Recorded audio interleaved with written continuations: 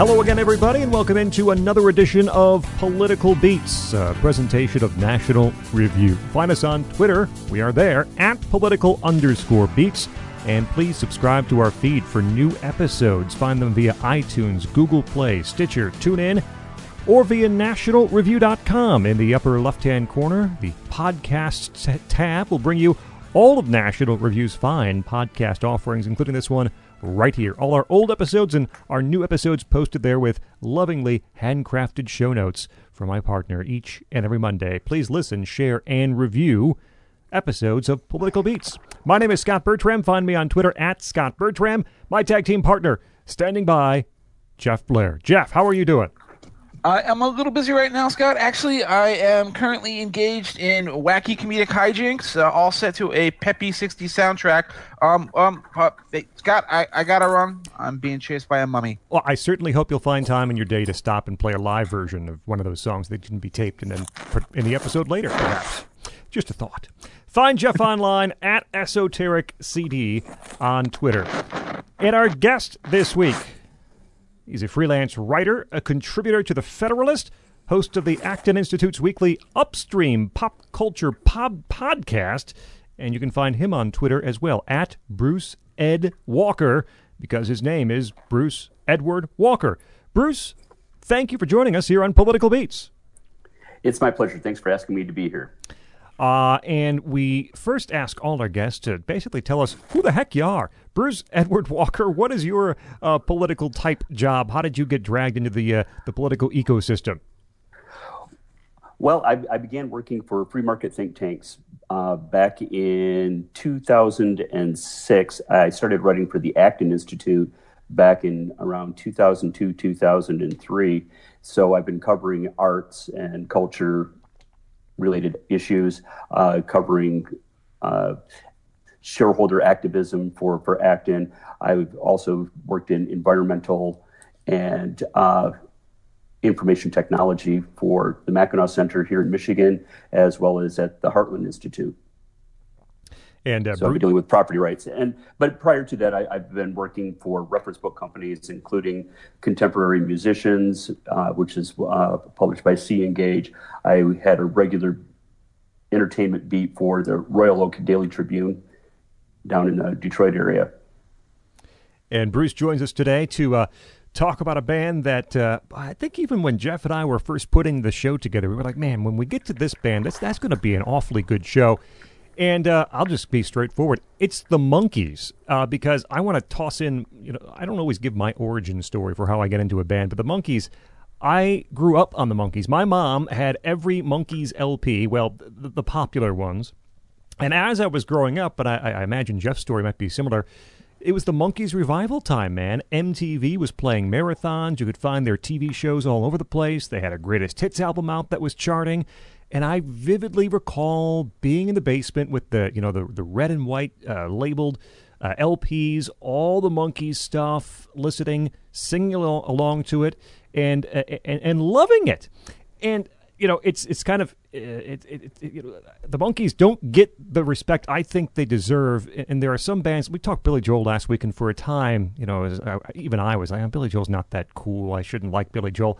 I can't tell you there was ever really a time when I said I don't like the Monkees. No, I always liked the Monkees, despite people's criticism of them. And I'm so excited to dive into the catalog today.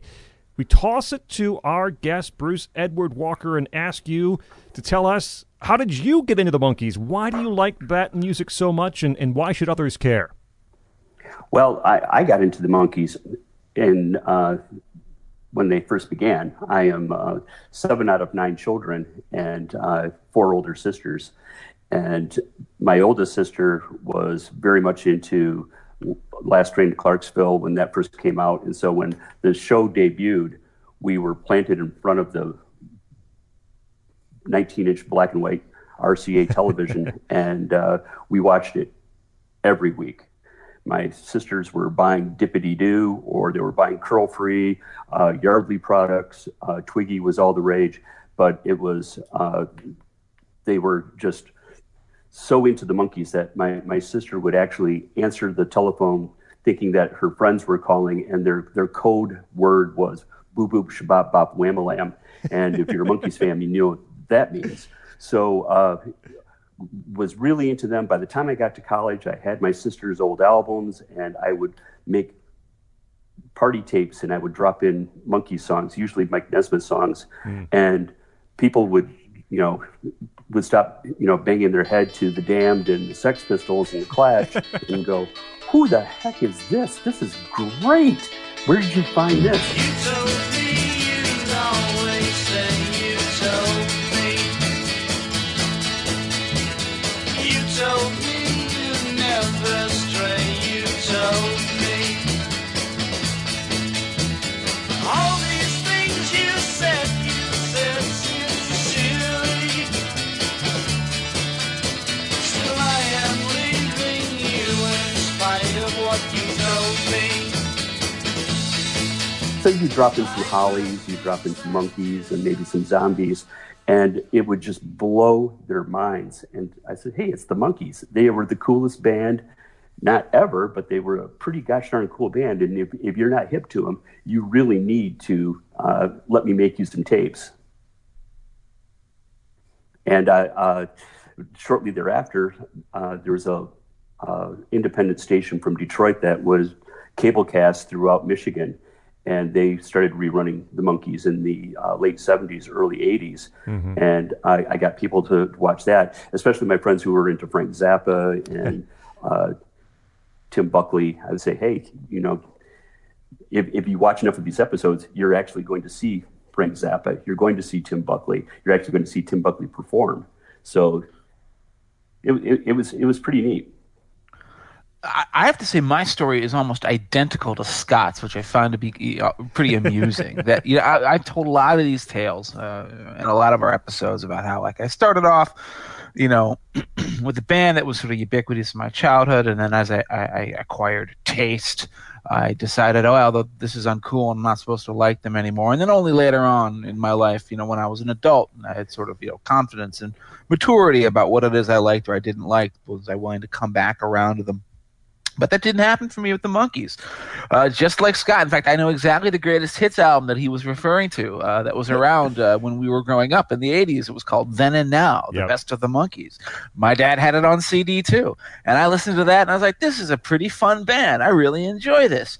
And then the reissues came out. I think this is in high school. Rhino started reissuing all their albums. And, me, I'm a sucker for anything with an archival quality to it. And I looked at it and I was like, ooh, bonus tracks. Ooh, detailed liner notes. And I started buying this stuff. And I was deeply surprised at how entertaining these records actually were. And how consistent they actually were. And as I learned more about who the Monkees were, how they came together, how they sort of had to fight and scrap and sort of, fight for respectability and credibility in a market and an industry that would never entirely accept them because of who they were and because of the way that they came together, and all the other interesting sort of cultural threads that came together around them as a band that they were sort of right at the forefront of. And we'll talk about that when we get there. I always liked this band, even when I was still extremely snobbish about other groups that I later grew on to love. So yeah, I never had a phase where I was, the Monkees are uncool, I'm not allowed to like them. And in fact, I was always sort of like in that contrarian mode where I would try to explain to people, hey, I know you think the Monkees are supposed to be lame, but trust me, they're not. Here, listen to this album. It's called Head. It'll blow your mind. And I've kind of been that way ever since. Now, I mean, I would never say that they're like, they're as good as the Stones or the Who or the Beatles, but it's an artificial standard to hold any group to. Mm-hmm. This is a band that put out, like 6 albums, I would say, all of which are deeply, they put out like 9 albums. 6 of them are really, really great. And I think 2 or 3 of them are actually classics of the era. And just a magnificent singles band as well. Yeah. All the strikes that used to be held against them, like, they don't play all their instruments on some recordings. They do cover versions of other songs, are things that, in retrospect, we never held against other classic bands of the era, like the Beach Boys or the Byrds or anything like that. So when you just set aside all the poses and all the sort of cultural and tribal reasons you weren't supposed to like this group, all of which sort of died out long ago, what you're left with is the music, and the music is really pretty magnificent. And the music was always, it was always meant to be from the start, right? These guys it was a casting call. to look for boys, young men. But they knew they were going to do some singing. There was musical ability wanted in that initial want ad, which you can find somewhere.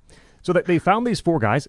The chemistry is pretty amazing from the start on the screen, and they found guys with voices that work pretty well together. And the first album came out. It was just called The Monkees. I'm still trying to imagine that alternate universe where Stephen Stills Right. didn't fail his audition to be a monkey. And He auditioned. I mean, he looks just like Peter Tork too. So they probably were Absolutely. thinking of him for that role. It would have been really funny to see like Peter Tork in Buffalo Springfield instead or something like See, that. Crosby, Tork, Nash, and Young. That doesn't roll off the tongue quite as well. Nor do I know if that would have happened, of course. So the Monkees TV show begins airing in 1966, and shortly after, the Monkees' first album comes out, and it is a huge smash success. 13 weeks at the top of the charts for the original Monkees album. And it was pieced together. Right, I mean, look, the criticism of the Monkees that they didn't play their own instruments, they just sang, nowhere true that on the first 2 albums. There are no songs on the Monkees album where all 4 Monkees appear. On 8 of the 12 songs, just 1 of the Monkees appeared. They are just doing vocal tracks outside of Mike Nesmith, who did write a couple of tunes, and I think did some instrumentation too. Other than that, session musicians, outside writers. But as a debut, I think it holds up pretty well. The album tracks are, there are a couple of songs that people know. Theme from the Monkees, which was the theme from the Monkees TV show. I'm glad you checked that. Last Train to Clarksville, a massive, massive hit. It's still one of the most recognizable intros, I think, from 60s pop. I mean, that guitar lick to intro that Boyce and Hart song is instantly recognizable. But look, from the start, there's some instances here where it's clear Mike Nesmith is operating at a different level than the rest of the guys. I mean, certainly Mickey Dolenz voice from this album is also stellar, but Mike Nesmith writes Papa Jean's Blues, and there's a lot of country rock that begins with Mike Nesmith, and some of it is kind of attributed to What Am I Doing Hanging Around, which is a great song we'll talk about in a bit, but there's country rock stuff right here on the very first album alongside the kind of teeny pop. Papa Jean's Blues, Sweet Young Thing, which he was kind of forced to write with Goffin and King, less than 2 minutes. And I was trying to think, this is one of those songs I think Nesmith is forced to push his upper register, which he doesn't do a whole lot, I think, through the rest of the Monkees' career. So it's almost a different side to Nesmith than singing Sweet Young Thing. That's a great song. And it's love you bring with dreams of bluer skies, and the morning sings when I see it in your eyes, sweet young thing. Sweet young thing. This first Monkees album just has, again, a couple of songs, and Saturday's Child, the second track on the album, is a really great one. Kind of has the same... A David Gates song. Yep, kind of has the same chorus as You Didn't Have to Be So Nice from The Lovin' Spoonful, very close. Theme for the Monkees kind of sounds like Catch Us If You Can from Dave Clark 5. There are echoes of other songs in Monkee songs here and there. But it's 13 weeks at number 1 speaks for itself, but the music, which of course we want to talk most about, I think still stands up very well. I mean, the things that don't stand up on this one are the novelty tracks, right? All right, and "Gonna Buy Me a Dog" is just like, oh my lord! There's another one on the next album called like "Your Annie Griselda." It was the Peter Tork pity track, and they wanted them to sound like it's here, your Ringo Starr, and they're just it's silly songs. Obviously, Boyce and Hart, who wrote almost all of the songs on this record, were just like struggling to find something to throw on as the end of the record. There was better material that was kept in the can that they ended up using on some of their later albums, as a matter of fact, that they should have gone with instead.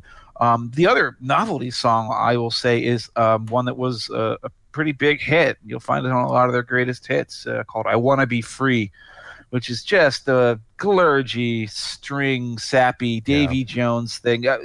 You're going to find as we go through these songs that, my constant, itchy spot on the back that I can't quite scratch is my dislike for a lot of the Davy Jones numbers. It's true. He definitely It's comes, true. he comes off of Broadway and he loves those glurgy Broadway ballads. And this one is one of the worst. It's very much like, if you thought As Tears Go By was a really kind of second-rate Rolling Stones imitation of Yesterday. Well, this is a second-rate imitation of As Tears Go By. It's really not good, but it was very popular back in the day. The one that I really love from the first Monkees album, though, is a Goffin King song. One of the great things about the Monkees, by the way, they were one of the best sort of exponents of Goffin and King as songwriters. Yeah. Lots of people covered, Carole King and Jerry Goffin's work. But man, the Monkees covered a lot of their best songs and did fantastic versions of them. And there's one on this record that I love. What were you going to say, Scott? I was surprised going back and really looking in prep just how many Goffin King songs they did and how many are some of their absolute best. Absolute best ones, and there's one on this that I love. It's sort of like classic, mid-60s proto-psychedelia called Take a Giant Step. What a great song that is, all right? And it opens with this really kind of nice Farfisa organ line that goes on. It's beautifully played. The Monkees may not have played instrumentally on these early songs, but man, they got a crack band behind them. I think you got the Wrecking Crew, sort of the LA studio pros like Hal Blaine and all the really Larry Taylor and guys like that on guitar and bass. Just magnificent instrumental performance on that song. Fantastic song. Don't sit in your lonely room just staring back in silent gloom. That's not where you belong. Come with me, I'll take you where the taste of life is green, and every day holds wonders to be seen. Come yesterday with me and take a giant step outside your mind. And the other thing that's worth pointing out is that you really see how Mickey Dolenz was, he was nominally the drummer, and he really struggled with that instrument. It wasn't natural. The two natural instrumental musicians of the band were Peter Tork and Mike Nesmith. Mm-hmm. But you cannot underestimate what a fantastic vocalist Mickey Dolenz was. Man, he can deliver everything. He can sing all different kinds of rock songs. He can sing ballads. Yep. He can sing rockers. He can sing these gentle psychedelic little ambling pop songs. And he always comes across as really credible. And there's nothing phony or artificial about the way he delivers stuff. He was a real vocal talent. And this is where it first comes out. Right. Well, Mickey said in an interview that's in one of the documentaries that he was an actor. He was circus boy as a young man growing up. And he was an actor portraying a musician. And he said to actually learn how to play the drums, he said it was like Leonard Nimoy becoming a Vulcan. And I love that line because it really works. He acted as a musician, but eventually became a musician and became a pretty crack singer in a dynamite band. He has the best vocal performances out of all four members of the band, as far as I'm concerned, mm-hmm. throughout the remainder of their career. Yep, absolutely. And so Monkey sells like hotcakes, and they go back in the. Hey, you know what? Just one more thing before we move on. We really didn't pay enough attention to Last Train to Clarksville, which is maybe not enough people know is like the secret Vietnam song. That got to number one in the pop charts. It's a song everybody's like, take the last train to Clarksville and I'll meet you at the station. But what he's really writing about is like, I'm leaving town because I got drafted and I'm going overseas to fight the Viet Cong, mm-hmm. Which is a pretty clever way to slide that in there. But also, for one of their most famous hits, it really deserves to be recognized as a fantastic rock song as well. I know, Scott, you talked about that riff. Yep. That riff really is one of the iconic 60s rock riffs, sort of 60s rock pop riffs, certainly. I just wanted to make sure we didn't pass on to more of the Monkees without giving that record its due.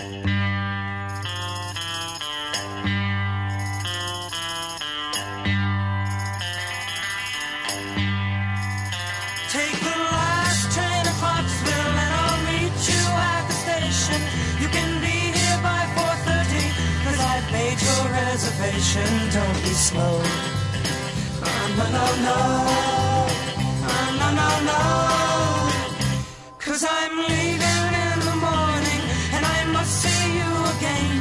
We'll have one more night together till the morning brings my train and I must go.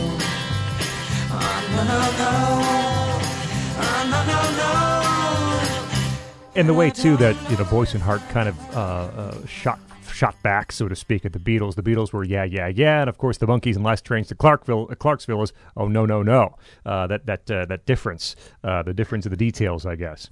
Exactly. So they go back in the studio. They rip out more of the Monkees. This is the Monkees didn't even know this album was going to be put out until they saw it on the store shelves, literally. But it worked out. Don Kirshner who was running the TV side of things, took a little more control over the music side of things on more of the Monkees. It spent 70 weeks on the charts, and eventually would lead to the Monkees taking more control over their careers. We'll get to that at the end. But let's talk about the album first, because, man, is it good. The producers... It's chock-a-block with just amazing songs. Yeah, the producers that were brought in... Just amazing songs. The songwriters that take part in this album are outstanding. And you know what? Actually, Bruce, go ahead. You take the lead on this one. Okay, well, you got Boyce and Hart. You got Carol Bayer Sager. You got Neil Sedaka. You got Mike Nesmith. And you've got one of the greatest pop songs of all time that puts the Turtles to shame, and that's saying quite a bit. I'm a Believer, with a Neil Diamond song, which just is holds up so amazingly well. It's still the best performance of that song, and that's when it's been re-recorded by Bram Tchaikovsky, Robert Wyatt, Tin Huey, Smash Mouth. The Monkees version is still like head and shoulders above the rest. It's just I don't know. I was actually going to cite that Robert Wyatt version as an amazing cover of the Monkees' "I'm a Believer." I'm stunned. I've listened to "I'm a Believer" my entire life, and I've always been sort of middling on it until I heard Wyatt's version. Robert Wyatt is the ex-lead singer drummer for a prog rock band called Soft Machine, and in his solo career he did a single version of it, and it's just this amazing reinterpretation of it, and it forced me to go back and appreciate what a well-written song Neil Diamond's original number was. That's probably my favorite cover of a Monkees song. But I'm interrupting you. Sorry about that. No. But I'm glad you stepped in, because I'm a huge Robert Wyatt fan. Love Soft Machine, Matching Mole, his solo material. Coincidentally, he features the gentleman from Style Council and The Jam on there. Paul Weller. On a lot of it, Paul Weller on lots of his albums, and Paul Weller is on the Monkees' last album. Right. Which is kind of a nifty little coincidence and a nice way to close the loop. But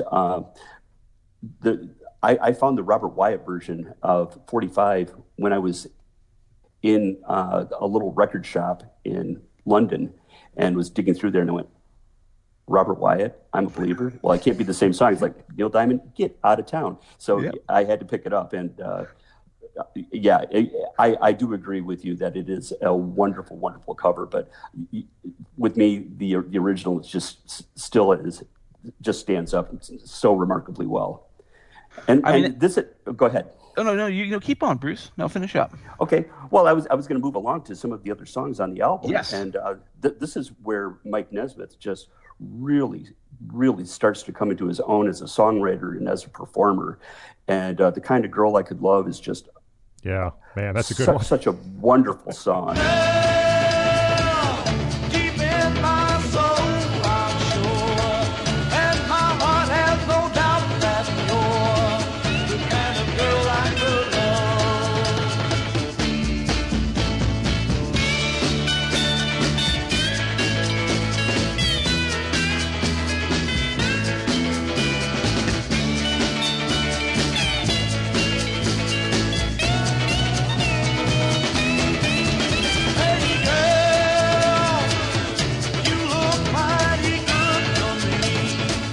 And Mary Mary, which was covered by the Butterfield Blues Band.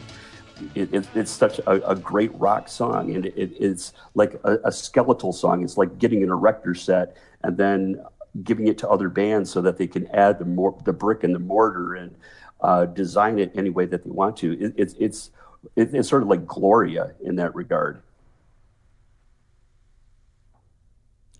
And, I think The Kind of Girl I Could Love is such a great... These early Nesmith tunes all check it at under 2 minutes. He crams in so much great stuff in under 2 minutes worth of time.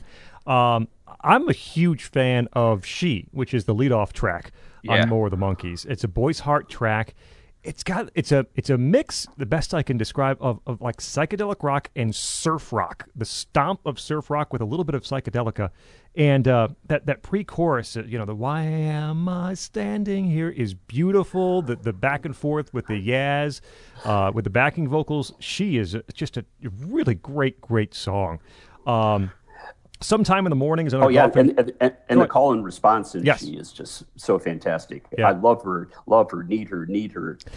Yeah, fantastic. Why am I standing here, missing her and wishing she were here? She only did me wrong. I'm better off alone, and now I know just why she keeps me hanging round. She needs someone to walk on, so her feet don't touch the ground. But I love her, I need her, I want her.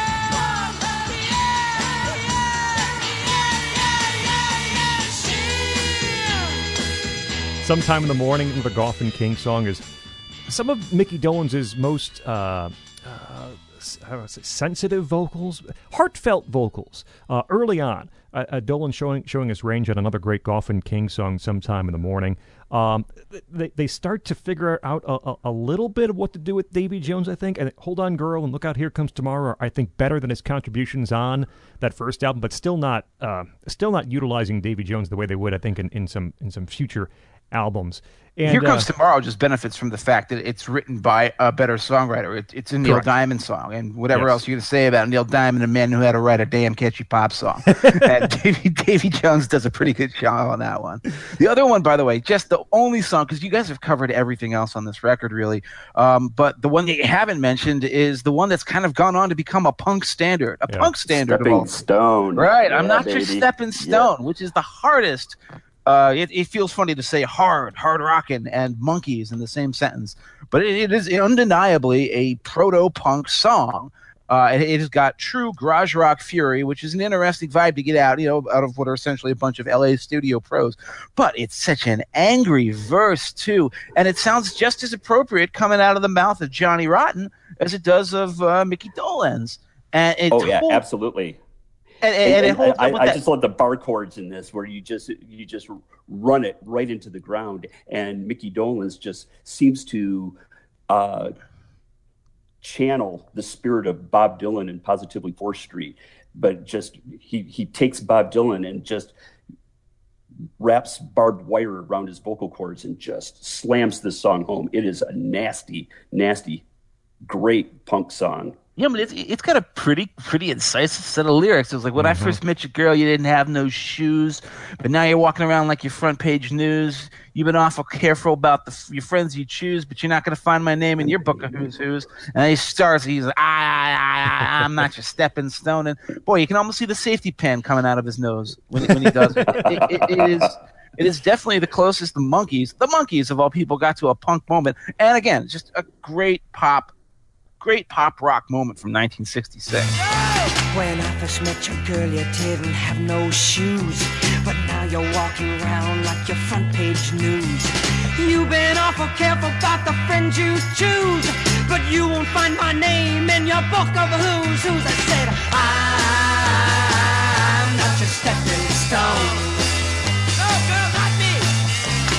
I'm not your stepping stone.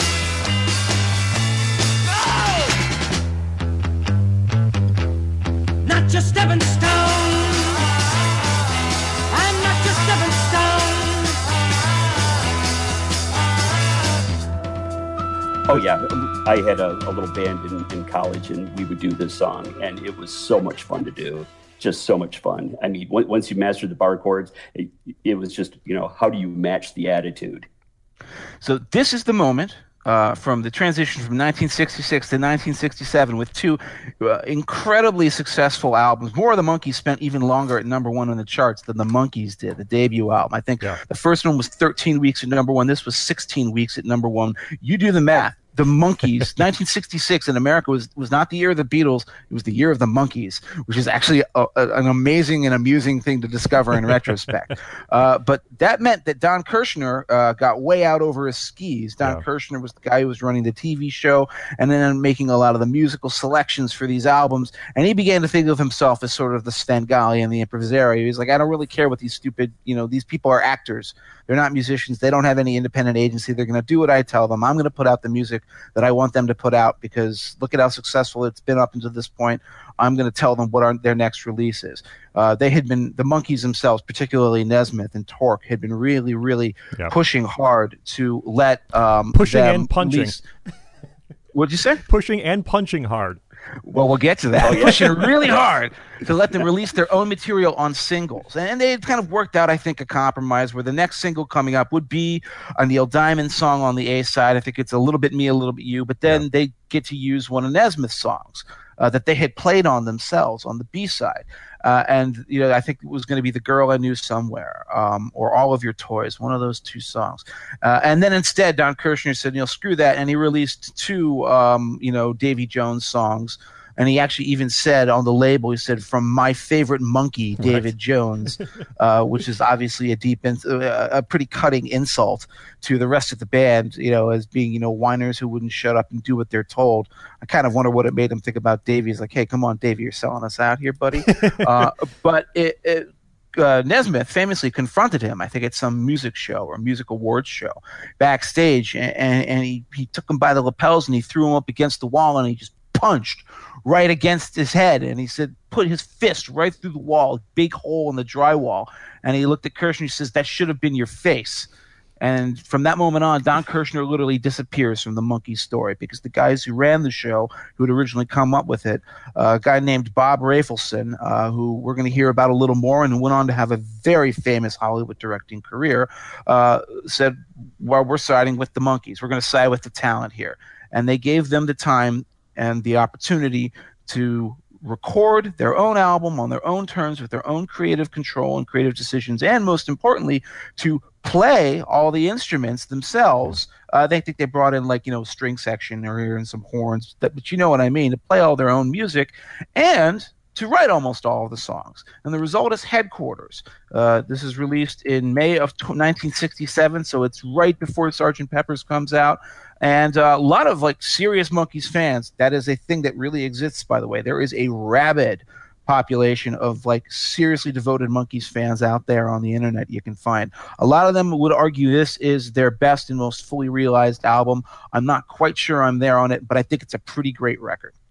I want to go back 2 seconds and spend 1 minute on A Little Bit Me, A Little Bit You, because I think it's one of my favorite Monkees tracks. It's another Neil Diamond tune. Davy Jones sings it. None of the other Monkees are on it. But, man, that melody is golden. I will walk around the house and sing the chorus and sneak up behind my wife and whisper, a little bit me, a little bit you, too. And then music, kicks in.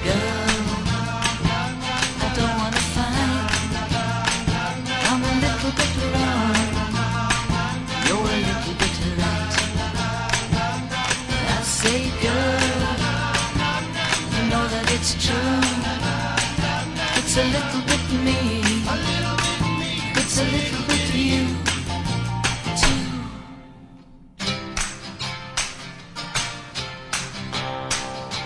It's simple, yet it is also a little complex in the writing. It's a great Neil Diamond tune. I love A Little Bit Me, A Little Bit You, too. And the eventual single that it was backed with, The Girl I Knew Somewhere, man, it was in my head for about 3 straight days earlier this month. It's a Nesmith tune. It's got a great start-stop opening guitar riff. That is a really, really great A-side, B-side single combination that led to Kirshner being out and led to the Monkees doing their own instruments. But I wanted to make sure I at least mention that. And I on Headquarters, I will say I'm with Jeff in that I feel when I listen to Headquarters, there's a little bit too much of, hey, we're really in charge now. Hey, we can do things. We can have an instrumental. We can do a tongue twister song like Zilch, and so it's not quite as good, I think, as others perhaps hold it up to be. There are some great You Told Me is a really good opening track. Peter Tork playing both the banjo and a tremendous bass line on You Told Me, and You Just May Be the One. Another folk rocker from Nesmith is great. Randy Scousket, the Mickey Dolenz track at the back end, is we start to see some of the weirdness of Mickey Dolenz, which would really shine through on later albums. Mickey had has had a great voice, but also this slight weird side that would pop in from time to time, and that's certainly the case with that one.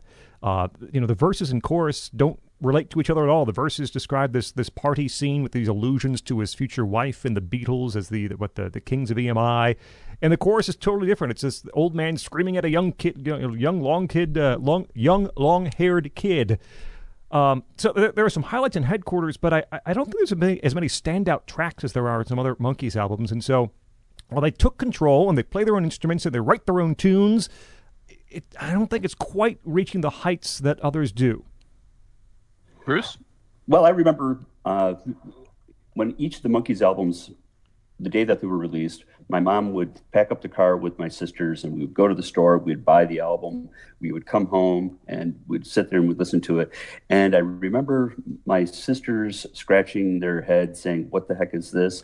And my older brother was like, "Come away from there. Come away from this sissy music. You don't want to listen to this. You want to listen to something that's a little bit more rugged and hardcore." And I would sneak back upstairs and put the album on and listen to it. And I tell you what, it really sunk in with me, the consistency of the Nesmith songs, where it's almost a song cycle. And if you were to take the Nesmith songs and put them on a tape back to back, You Told Me, and You Just May Be the One, Sunny Girlfriend, and The Girl I Knew Somewhere. If you put them all back to back, it's like a beautiful song cycle. And it's almost the same song, but, four portions of the same song, 4 movements. And I think this album is fantastic. And I love it just for that. There's a couple of songs on there, like For Pete's Sake, the Peter Tork, Joey Richards song, which I think ended up being used as over the closing credits on the show, which is just a fantastic song. I can't tell you how much I love that one.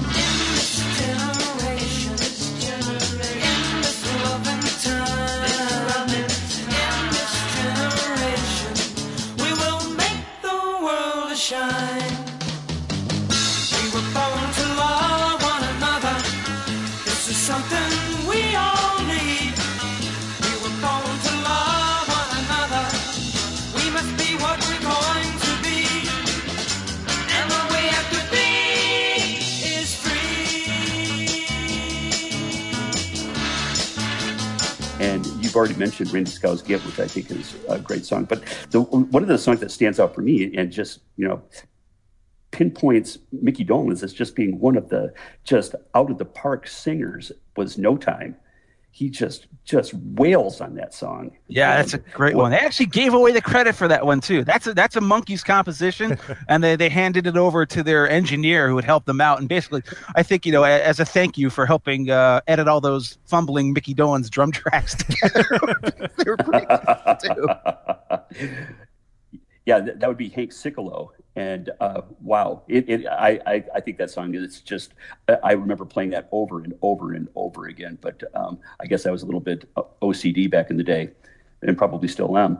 But that song just really stands out for me. I can't agree more with what Bruce says about the Mike Nesmith songs on this really being the highlights. You Told Me, You Just May Be the One, Sunny Girlfriend, especially Sunny Girlfriend, which is really underrated.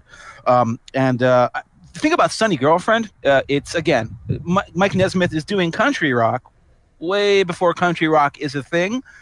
It's clearly that's what he was always interested in. As I said, it showed up as early as Papa Jean's Blues and Sweet Young Thing. But now that he has full creative freedom to do it, he's actually coming up with a version of it that to me is more kind of what I had hoped country rock would be when I first conceived of it as a genre. I bought Sweetheart of the Rodeo by the Byrds, and it's like, this is country rock. And I put it on and I listened to it. It's like, well, that sounds like country music, straight up. It's a great album. But it sounded very, very leaning heavily towards the country side of country rock. Sunny Girlfriend is leaning towards the rock side of country rock, and I love that middle 8.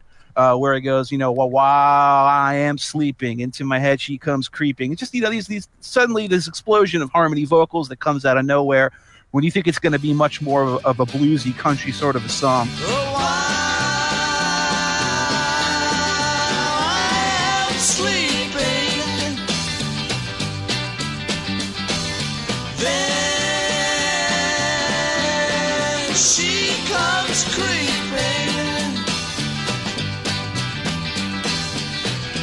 into my thoughts at night, gazing down through eyes as bright as wonder. He Just May Be the One is another one that everyone loves.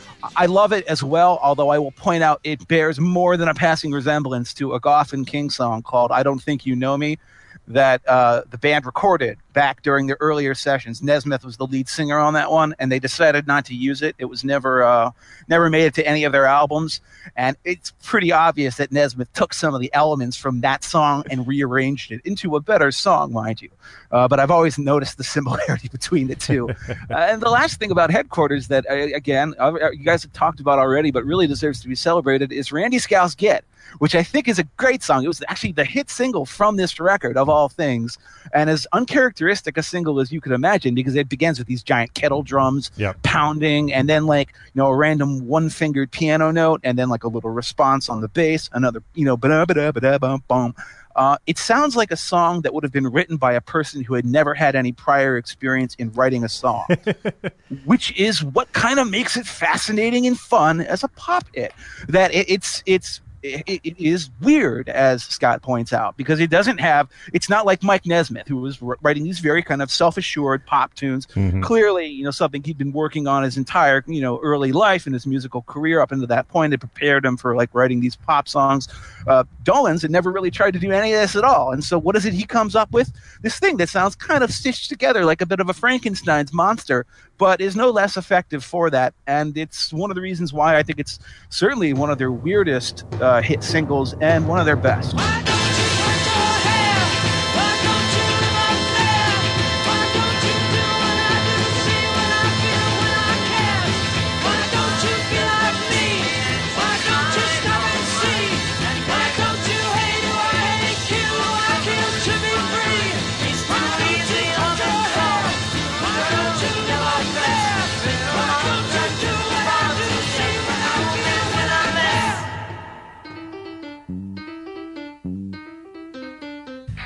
This is Political Beats, a presentation of National Review. Find us on Twitter at @political_beats, iTunes, Google Play, Stitcher. Tune in, subscribe for new episodes. I'm Scott Bertram. He's Jeff Blair.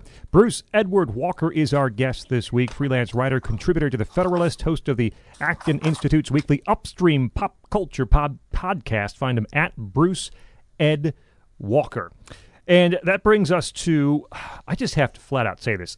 If Pisces, Aquarius, Capricorn, and Jones Limited was released with the banner of any other band on it, I firmly believe it would be in the conversation of best albums of the 60s.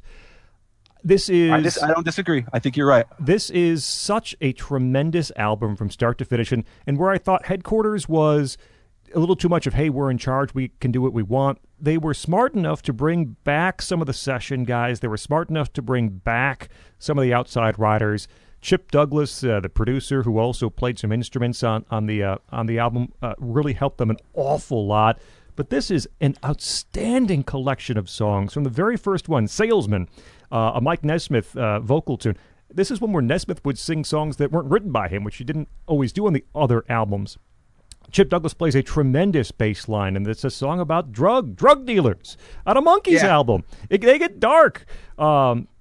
Later on in the album, speaking of dark and weird, Cuddly Toy, which is a Harry Nilsson tune. The first song Nilsson ever sold, apparently. He quit his job at the bank after the Monkees did Cuddly Toy.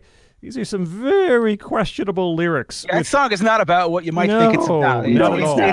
It's about, how do I put this politely? It's about a woman who gets into a rather disreputable situation, I believe. Yes. With several men, all at the same time. At the same time. And that was a pop hit in 1967 for the Monkees. But placed right up against Davy Jones's very cheery vocals. And, it's a chorus-verse-chorus song. those verses are just magnificently beautiful in Cuddly Toy. It's so much better than I remember it being, listening to it as a youth. Speaking of weird sex songs, Star Collector is, I think, the last song on the album.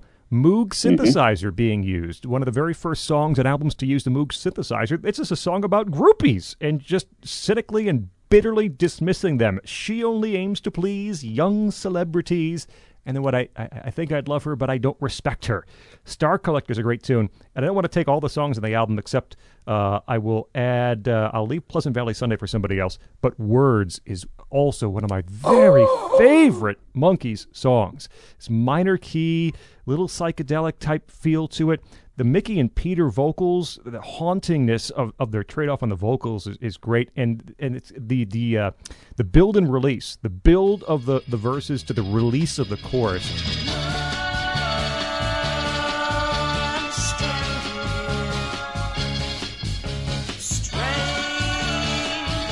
Strange voices in my ears. I feel the tears, but all I can hear are those words that never were true, spoken to help nobody but you.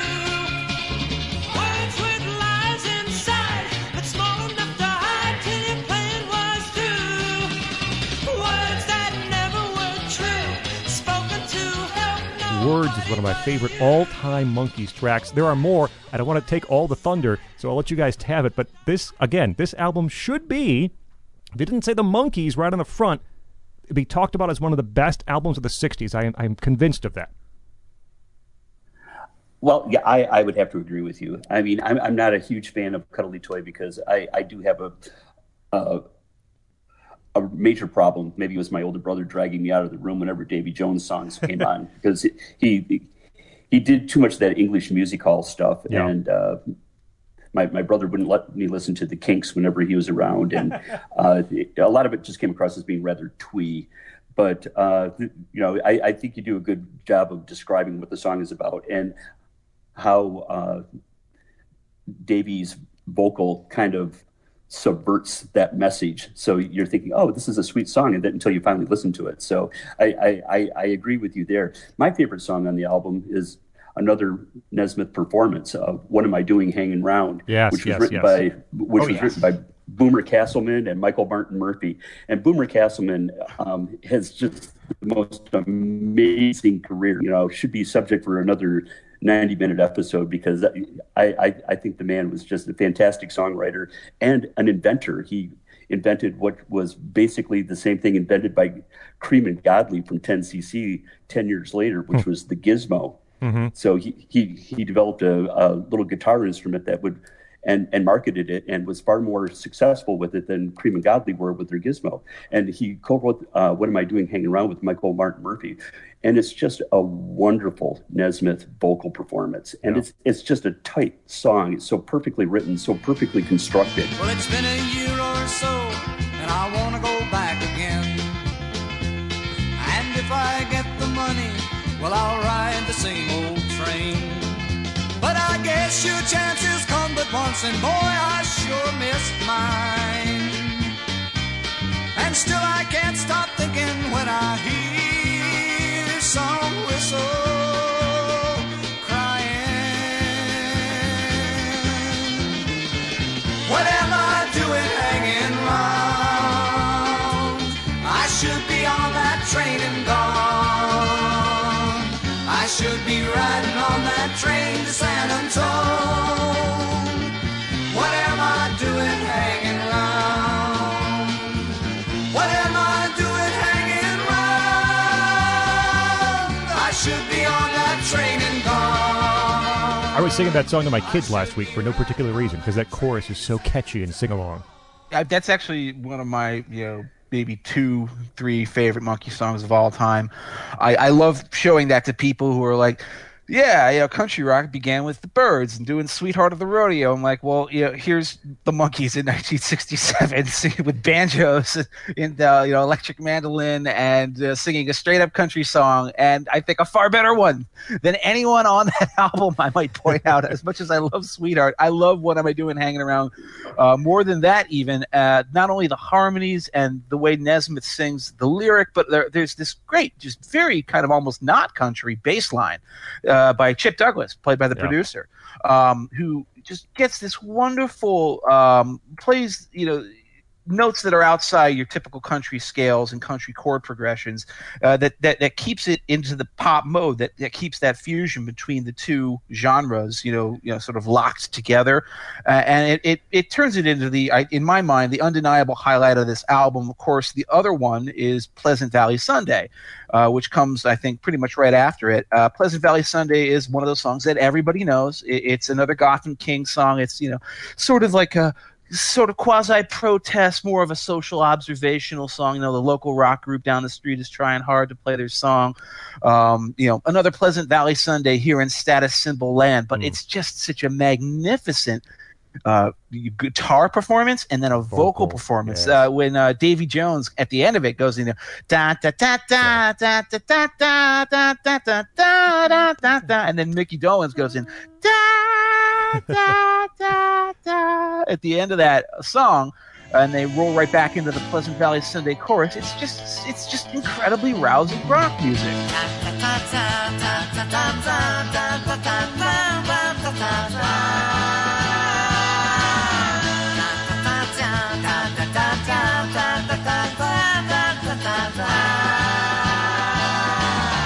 Another Pleasant Valley Sunday, charcoal burning everywhere. Another Pleasant Valley Sunday, here in status symbol land.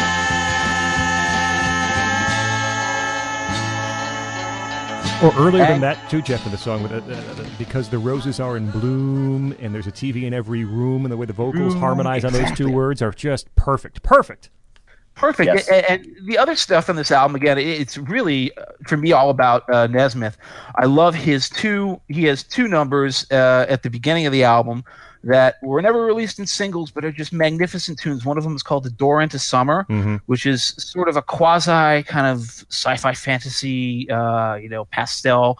And then the other one is another one of the heaviest songs they ever did, called Love Is Only Sleeping, which is, these very kind of wailing and snarling guitars, and Nesmith just pushed right at the top of his register, singing like, she looked at me, and in her eyes I knew she could only see. And then you have, again, the sha-la-la-la backing vocals, and just these really kind of nice angular, jumps and leaps in the melodic line of the chorus. Sometimes love is only sleeping, and these very, very kind of plangent guitars playing in the background. She looked at me, and her smiling tears feel warm and sweet and free. And the moonlight kissed her eyes as it mingled with our sighs, and she whispered, sometimes love is only sleeping. And she whispered, sometimes love is only sleeping, only sleeping, yeah, only sleeping, yeah, only sleeping, only. It's funny that people always knocked the Monkees as being sort of ersatz rock or ersatz pop music. This is as authentic as anything that you would have ever heard on the charts in 1967, and they're playing all of the music themselves too. It's just a great achievement, and I'm going to also give Davy Jones a little credit here, saying, for a guy who very much liked the sort of snazzy show tune Broadway stuff that kind of got on my nerves, one that he actually co-wrote that comes off, and I can't even quite understand why I like it as much as I do, is Hard to Believe. It's the first song on the second side of it. It's just What'd you say? That's actually one of my least One favorite of your songs least on the favorites? album. I like it. I like it. And I know it's just sort of chintzy, but very, I don't know, very man. That Tony thing is just- Orlando-esque. it's smooth. It just sort of flows along very pleasantly. I also think it's strange how this album ends so weirdly. The last three songs, Daily Nightly, Don't Call on Me, and Star Collector, are all pretty bizarre. And I think they kind of made it a conscious point to put their most challenging material at the end of the record. Sure. But they all work out. Daily Nightly is about like the Sunset Strip riots, where the hippies faced off against the police in Los Angeles. Same riots that gave rise to For What It's Worth by Buffalo Springfield. Stop, Hey, What's That Sound? Don't Call on Me is... And Trouble Every Day by Frank Zappa. And Trouble Every Day, right. And then, of course, there's Don't Call on Me, which is another Nesmith number. And then finally, Star Collector, which has one of the weirdest uses of the Moog synthesizer that you're going to hear on any rock record of this era, or any era for that matter. It's used not as a melodic instrument, but basically just as, pure sonic noise production, and it's a pretty great use of it. I think it was actually played by Paul Moog, who came down to the studio because Mickey Dolenz owned one of the first 20 of them that was ever purchased, and he played it for them on that record. But this is just a fantastic album, and I can totally see why people think it's the best Monkees album, and I think arguably really one of the best albums of the entire sort of 66, 67 rock era. And there's some great foreshadowing on here, too. There's a Jeff Berry song, She Hangs Out, which is the second song on the album. And Jeff Berry, as you two know, ended up being the producer and major songwriter and one of the singers for the Archies. Mm-hmm. And we'll get to the Archies later because that was Don Kirshner's revenge. So the next album, The Byrds, The Bees, and The Monkees. And I don't want to say it all fell apart. That's not true, but it's a very different album. These were even more session musicians were brought in. Each individual Monkee were producing his own songs, and so you have a very different feel to almost every song on the album, or at least 1/3 of the songs of the album. Peter Tork basically didn't take part on this record. All his songs were rejected. He played a little piano on Daydream Believer, but that's it. Everything else was Jones and Nesmith and Dolenz. And so Daydream Believer was actually an outtake from Pisces Aquarius anyways. And so was one of the other great songs, which is Valerie. That was a Boyce Hart tune that they had recorded a couple different ways through the years, and it finally ended up on The Byrds, The Bees, and The Monkees and was released as a single. And Valerie's not going to be on my top 5, but I do love Valerie. That flamenco guitar, the kind of the Stax-like horns through it on this version of the song. That horn breakdown after the first chorus, that's good. That's good stuff. Boyce and Hart also contribute P.O. Box 9847, which is a Mickey vocal song. I like that one quite a bit. I want to mention actually the B-side to the Daydream Believer single. Daydream Believer was their last #1 hit. It's never been my favorite Monkees song, and listening back to it again now, I think it's the chorus is irrepressible. The chorus is really great. The verses aren't as good in my mind. I think that might be why I dismiss it a little bit. But the B-side of Daydream Believer happens to be one of my favorite Monkees tracks. It's called Going Down. It was, I think, an outtake from the Pisces sessions. Man, is this a great track. Mickey Dolenz as these high-speed scatting lyrics. There's these bubbling horns going through it, this giant sax solo. And like the middle third or so, the speed and tempo changes. Mickey's vocals come up over the end of the sax solo. The instruments drop out. You're left with just Mickey's voice, which gets down to almost a whisper. And then everything roars back for the last third of the song. Going Down is a tour de force for Mickey Dolenz as a vocalist. And I, again, think it's one of their very, very best songs, released only as a B-side. They would put it on compilations later on, and I think it may have been added on to a headquarters edition later on, too. But just such a big fan of Going Down. What a way to spend the night. If I don't drown, I'll die of fright. My pappy taught me how to float, but I can't swim a single note. He threw me in to teach me how. I stayed there floating like a mama cow, and now I floated way downstream. No, this has to be a dream. If I could find my way to shore, I'd never do this anymore. Now give you 3, I've been down, but I'm going down. Just one more time, go down. I'm not going down. Going down.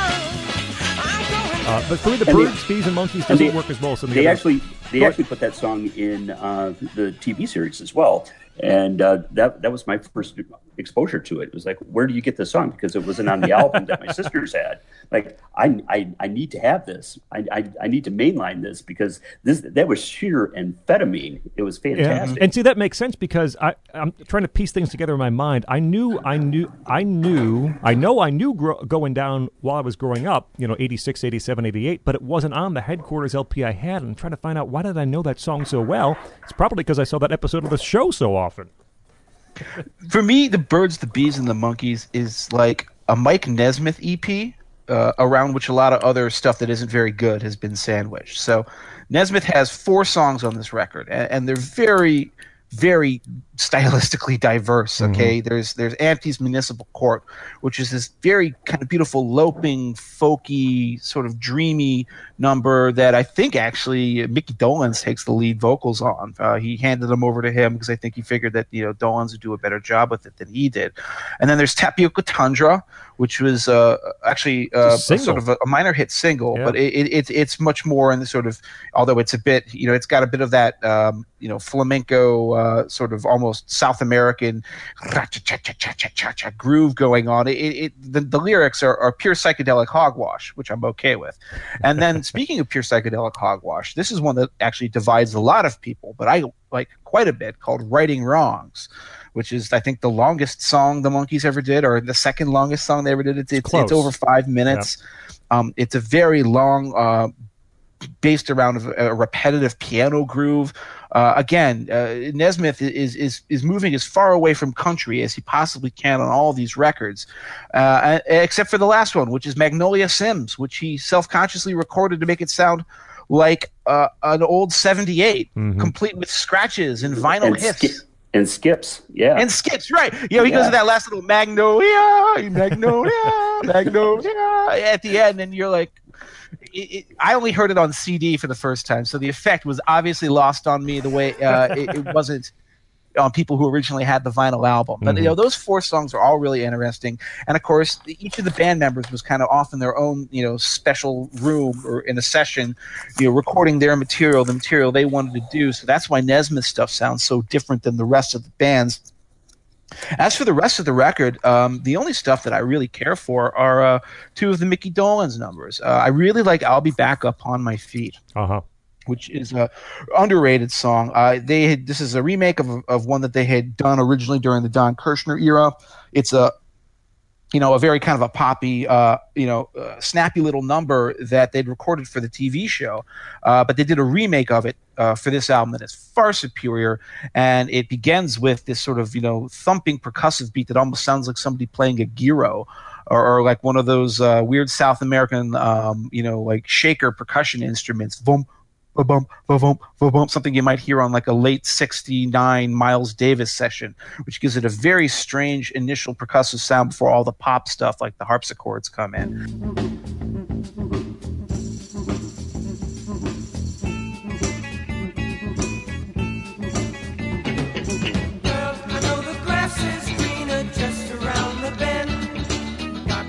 Goodbye, but don't you fear. Though the road is dark and I might fail to find the end, I won't disappear. I'll be back upon my feet. I'll be back upon my feet. Chase the morning sun to find my one and only you. I'll be back upon my feet. I'll be back upon my feet. Looking high and I'm looking low, and I find my And then the last one I want to single out is the final song, Zoran Zam, which is interesting to me because it proves that Mickey Dolenz was better at being Grace Slick than Grace Slick. Yes. He, as I said at the beginning, he's such a versatile voice, and he's capable of doing so many different things. But this is the first time, it won't be the last time. There's another even better song coming up on the next record, where he sounds like he is channeling the Jefferson Airplane. He sounds exactly like Grace Slick's tone, not just that register she sings it, but the very declaratory, declaiming kind of starting off quiet, like the King of Zor, he called for war. It sounds very much like something Grace Slick would have come up with on Crown of Creation. like Lather, if you ever heard that song. Sure. Yeah, it's a remarkable act of musical cosplay, to use a phrase that comes up on our show every now and then. And I'm pretty fond of it, but I'm not too fond of the rest of this record. I find the Davy Jones songs in particular, outside of Daydream Believer, to just be gratingly awful. You don't like Valerie? No, I don't like Valerie. Actually, I don't hate it, but I don't really care for Valerie. I think it's kind of got a nice intro, but the melody line and the verse is pedestrian. The chorus gets tiresome after a while. I'm not going to turn it off if it's on, but I don't ever want to go intentionally to hear it for its own purposes. Right. As the Davy Jones songs go, it's probably the best one, but I'm with you.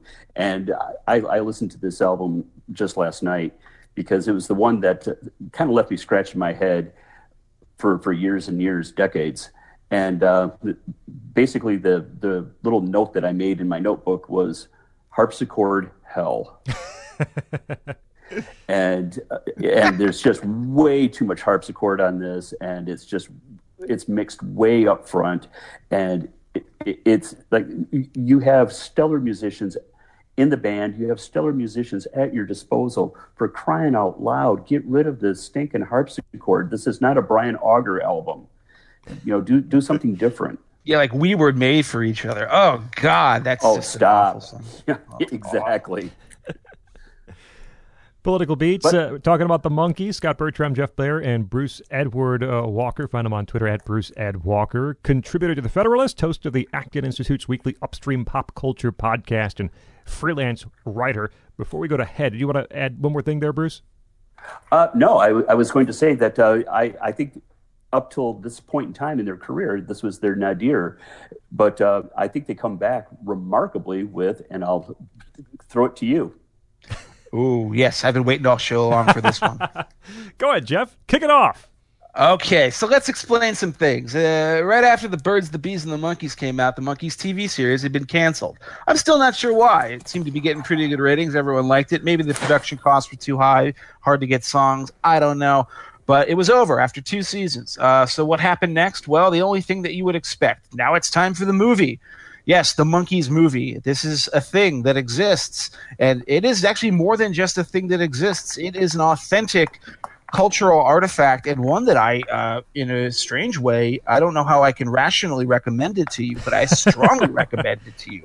I think Head, which is the name of the 1968 movie starring the Monkees, with a cast of thousands, including guest appearances by Frank Zappa and others, is just a wonderfully strange inauguration of countercultural cinema. It's not like there hadn't been counterculture movies made up until this point.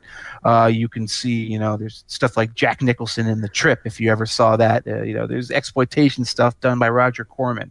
But Head is important almost as much for what it is, but because of the people who made it. The guys who came up with the entire Monkees idea, who actually started this ball rolling, were guys named Bob Rafelson and Bert Schneider. All right, these guys were incredibly important players on the Hollywood scene. This was Bob Rafelson's first ever film that he directed. The next film he was involved with was a little thing called Easy Rider, which he didn't direct, but he produced. Then after that, he made a little film that you may have heard of, starring a guy you may have heard of called Five Easy Pieces, which got nominated for every important Oscar in 1970. And after that, he made The King of Marvin Gardens. He went on to make The Postman Always Rings Twice later on in the 80s. This guy was a major force in early 1970s, cinema, and defining what the golden age of cinema was going to be.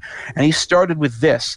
And one of the more even interesting footnotes than that is the guy who wrote the script for the Monkees' Head. As an actor, you may have heard of and seen in a few small roles throughout his career, named Jack Nicholson. Yes, that Jack Nicholson is the writer of Head and the producer of the album Head. He's the one who assembled this out of the songs and the various sound bites and clips and sort of mixed up, meddled up,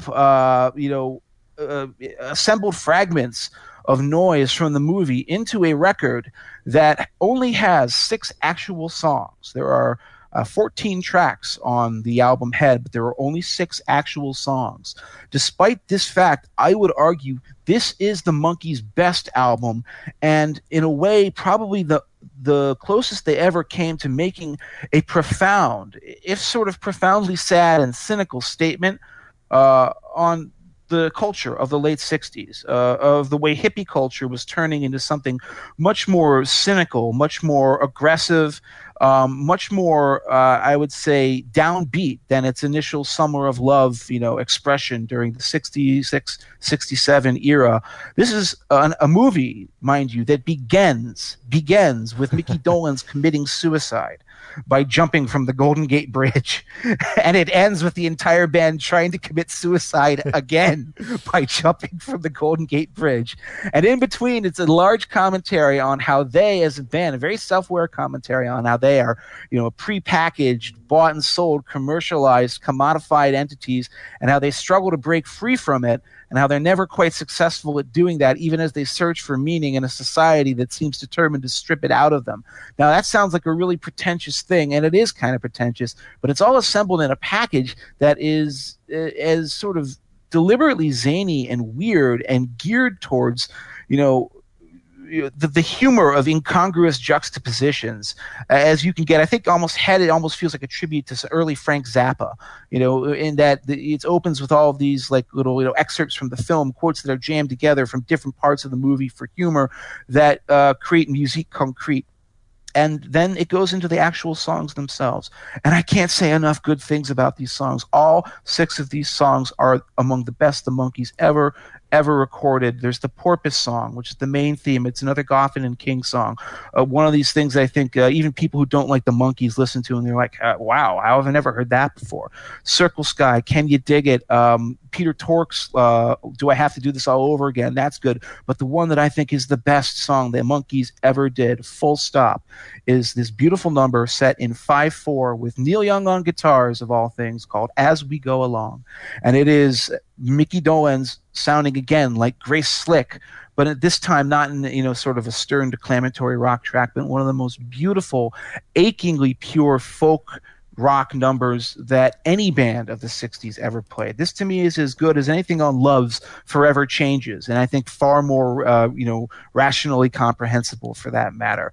It is a masterpiece. It is their finest achievement. There's so little time for us to try to rhyme, and so many highways to travel upon. Open your eyes, get up off the ocean. There's so much to do in the sun. Give up your secrets and let down your hair, and sit with me here by the firelight.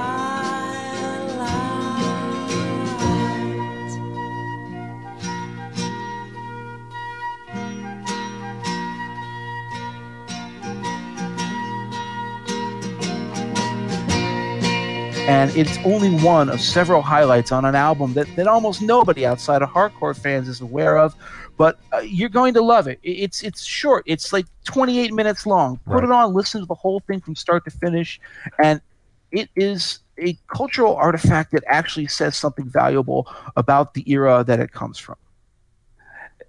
I couldn't agree more.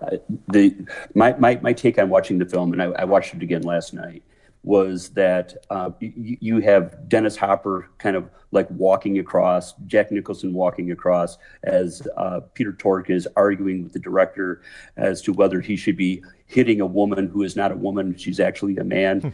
And you end up scratching your head when Davy Jones gets his clock cleaned by Sonny Liston, and Annette Funicello does this wonderful, wonderful cameo, as does Timothy Carey.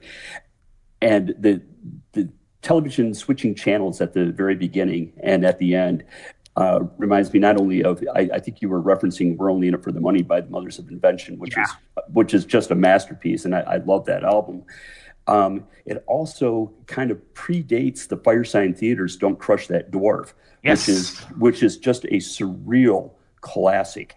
And the Firesign Theater does an amazing job, and I can't recommend that album enough. But I think that Head actually predates that and equals it in just sheer brilliance.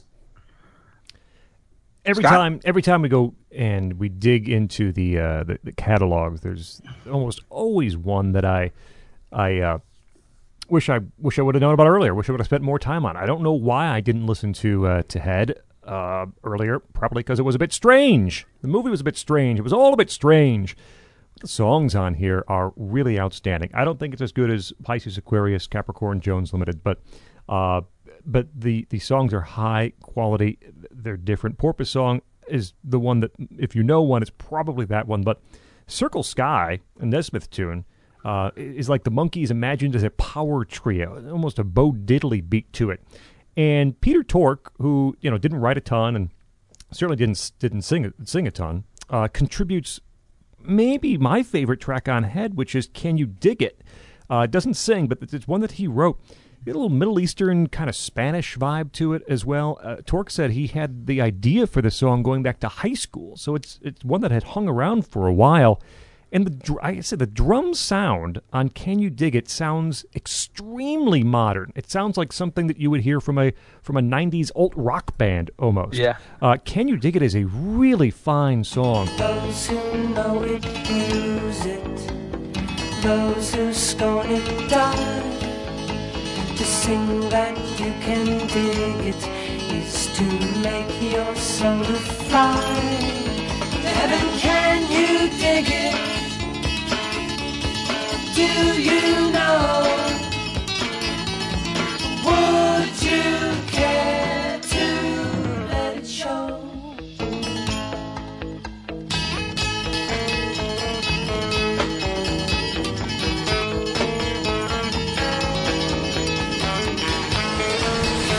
And then from the non-songs, the Diddy Diego War Chant, I think it's the second track on the album. It's a minute and 14 seconds, whatever. The Monkees kind of breaking the third wall, going meta, talking about themselves and their career, and they were a made-for-TV kind of band. It's an interesting listen, and all four of the members get a chance to kind of take over the lead vocals, if you will, on that tune. So, as Jeff said, it's short. It's only 6 actual songs. I think they're all worthwhile to hear.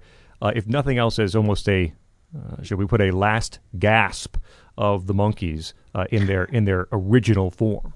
How good is this album? It's so good that even the Davy Jones song, which is a full Broadway show tune, is great. Harry Nilsson. Yeah, it's a Harry Nilsson Daddy's song. And in fact, it's one of those things where, again, the lyrics work kind of brilliantly against the arrangement. That, it's his Broadway thing. In fact, in the movie, he sings it basically in like a silver, tux and tails, and he's doing this whole, I'm dancing on stage thing, and he's singing a song about how he was abandoned by his father as a child. Exactly. A horribly lonely life. And this is a very depressing lyric. And again, it's just a very, in a way, sort of summarizes a lot of the album itself, where they smuggle in some very dark and very interesting and rather cynical in a lot of ways messages into what you're supposed to, at first impression, think of as it's just another Pop Monkees album. It's a lot more than that. Yeah. Absolutely. And in the film, when he sings and dances to Daddy's song, it's choreographed, and his dancing partner is Tony Basil. And afterwards, it's when Frank Zappa, playing the critic, leading an ox, tells him that all the children look to the Monkees for the future, and he should work more on his singing than on his dancing. He says that song was pretty white. Yep. Monkeys are the craziest peoples, right? Is what the ox ends up saying. But one of the things that occurred to me when I was watching it last night was that this was probably a movie that the Beatles would have been afraid to make. Remember, they were scheduled to do a movie based on a screenplay written by Joe Orton called Up Against It. Talent for Loving, right? Wasn't that what it was? Up Against It. Oh, my bad. And it incorporated elements from another script that he had written called From Head to Toe. So I think that there's a certain cockiness snook at the Beatles here, saying, "Okay, you don't dare do the things that we're doing, because we are basically deconstructing ourselves and saying goodbye to all of this." It's a pretty amazing tour de force, as far as I'm concerned. I can't say enough wonderful things about the actual music in the movie, but the movie in and of itself is just so far ahead of its time. Yeah. That was 1968. The very next year, 1969, the Monkees release Instant Replay. I have kind of grouped these next three albums, and you guys can feel free to take them as you wish. But Instant Replay would go to 32 on the charts. The Monkees Present would be 100. The Monkees and Changes would be 152. The TV show was canceled. That avenue of promotion was gone. Instant Replay contains a bunch of, at least a handful of leftover tracks. Peter Tork leaves the band before Instant Replay. They're down to a trio. On Present, Monkees Present, by that point the label didn't really care at all. They did a lot of, I think of the three, Present is the most interesting. And then on Changes, I'll only say Mickey Dolenz' quote sums this up. Mainly fulfilling a contractual obligation to a record company. That's what Changes is all about. That's Mickey's Feel the quote. excitement. Yes. On Instant Replay, I mentioned Through the Looking Glass, which is the first track on the album. That's a Dolenz vocal tune. I like Teardrop City was the single, which didn't do that well. It's almost a Last Train to Clarksville rewrite, another Boyce and Hart tune. On Monkees Present, I had mentioned Mickey Dolenz' weirdness earlier, and it certainly comes out on the Monkees Present. He has a couple of songs, and they're all off the beaten path. Even his vocal performance, he's not his usual Mickey singing. It's like almost a low croon in some places. On Little Girl, as a whispered, crooning vocal. The one track, Bye Bye Baby Bye Bye, is a Dolenz track. It's very strange.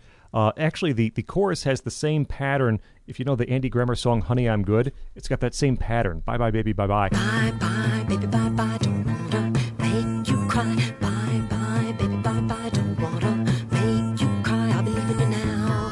You'll get along somehow.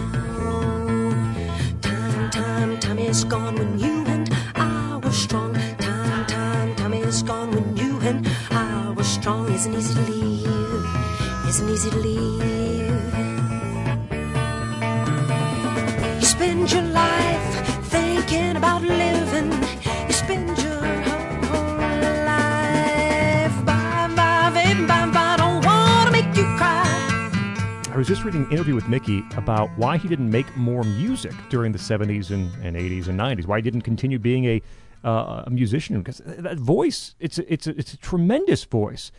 And Dolenz said, "Look, I'm just not a guy that writes a lot of songs. He didn't have an interest in writing songs, apparently, after the Monkees were done." And he said, unless someone came to me and said, "Here, sing this," he wasn't all that interested in doing more music. But it would be interesting in a parallel universe to find out what he would do based on his contributions to the Monkees Present, because it is really weird in a good way. Weird in a good way. And one other note from Present. Listen to the Band is a Nesmith tune. Nashville sound, rock and roll influence. It's a wonderfully sounding song. And he loved it so much he recorded it again with his next band after the Monkees. Yeah, Magnetic South, I believe, was his first solo album. Yeah. Mm-hmm. I mean, my thought on Instant Replay is that, first of all, it's really telling that the only song that most of the songs on this aren't actually current songs. Most of them come from the vaults, which just shows you how they were running out of, time, inspiration, I guess, patience from the studio executives, because they weren't making the hits anymore. There's one song on this record that I really think is magnificent and is as good as anything on the original two albums, The Monkees or More from the Monkees. The reason I use those as the measuring stick is that it's actually from those sessions. It's actually from their earliest sessions. It's a song called I Won't Be the Same Without Her. It's another Mike Nesmith lead vocal. It's a Goffin and King song, and you always know that's a good sign. It is a beautiful little pop number with all these very, very interesting suspended chords and harmonics, with a great little pre-chorus that has Mickey singing in the background with these little fluttery backing vocals up until a high note, and then it tumbles into the I Won't Be the Same Without Her refrain. A great little pop song, that just glides by in 2.5 minutes, and was never, of course, released as a single. It's the best song on Instant Replay. Life is hard for me to touch now. I just don't enjoy it as much now.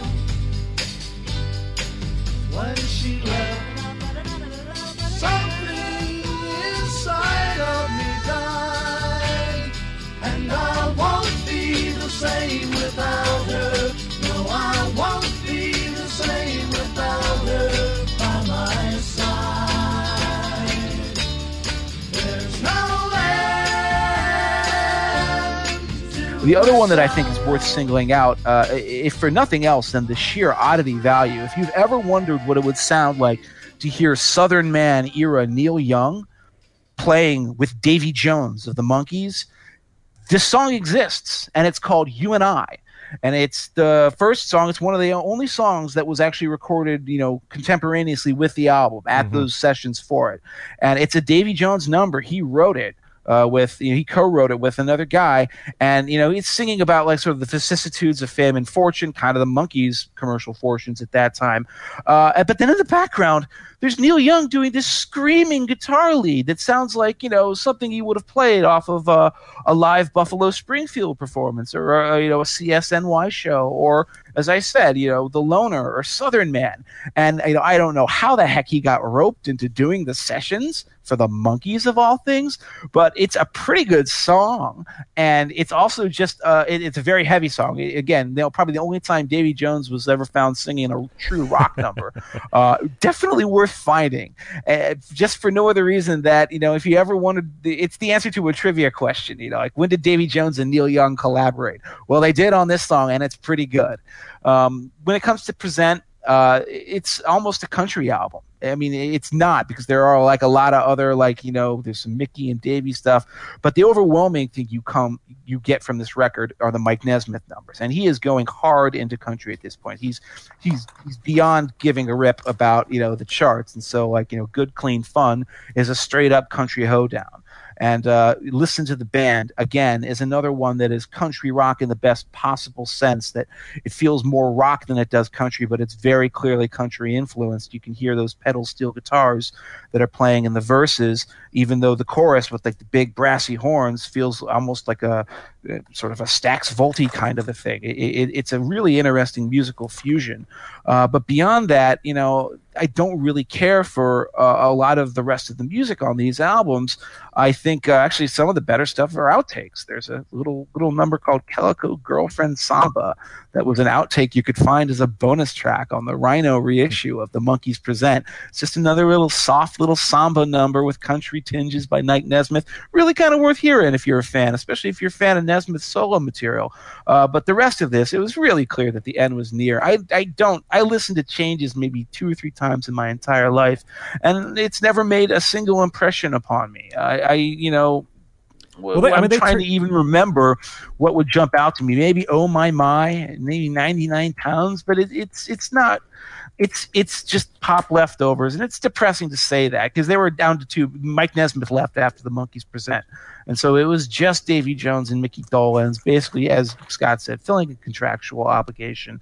I don't really have much to say about it. Well, the way I like to compare it, I once worked in the automotive PR racket, and I like comparing their previous work to this trilogy of albums to the Monkey Mobile, which was a pretty hot, modified Pontiac GTO. And it's almost like they traded it in for a 1986 Nova. It got you where you were going, but not in the same style as previous. So there's, like you've mentioned, I Won't Be the Same Without Her from Instant Replay, which I think is a great Richie Furay type sounding song from Buffalo Springfield. And I like that, and the Monkees Present, I like Good Clean Fun, Listen to the Band.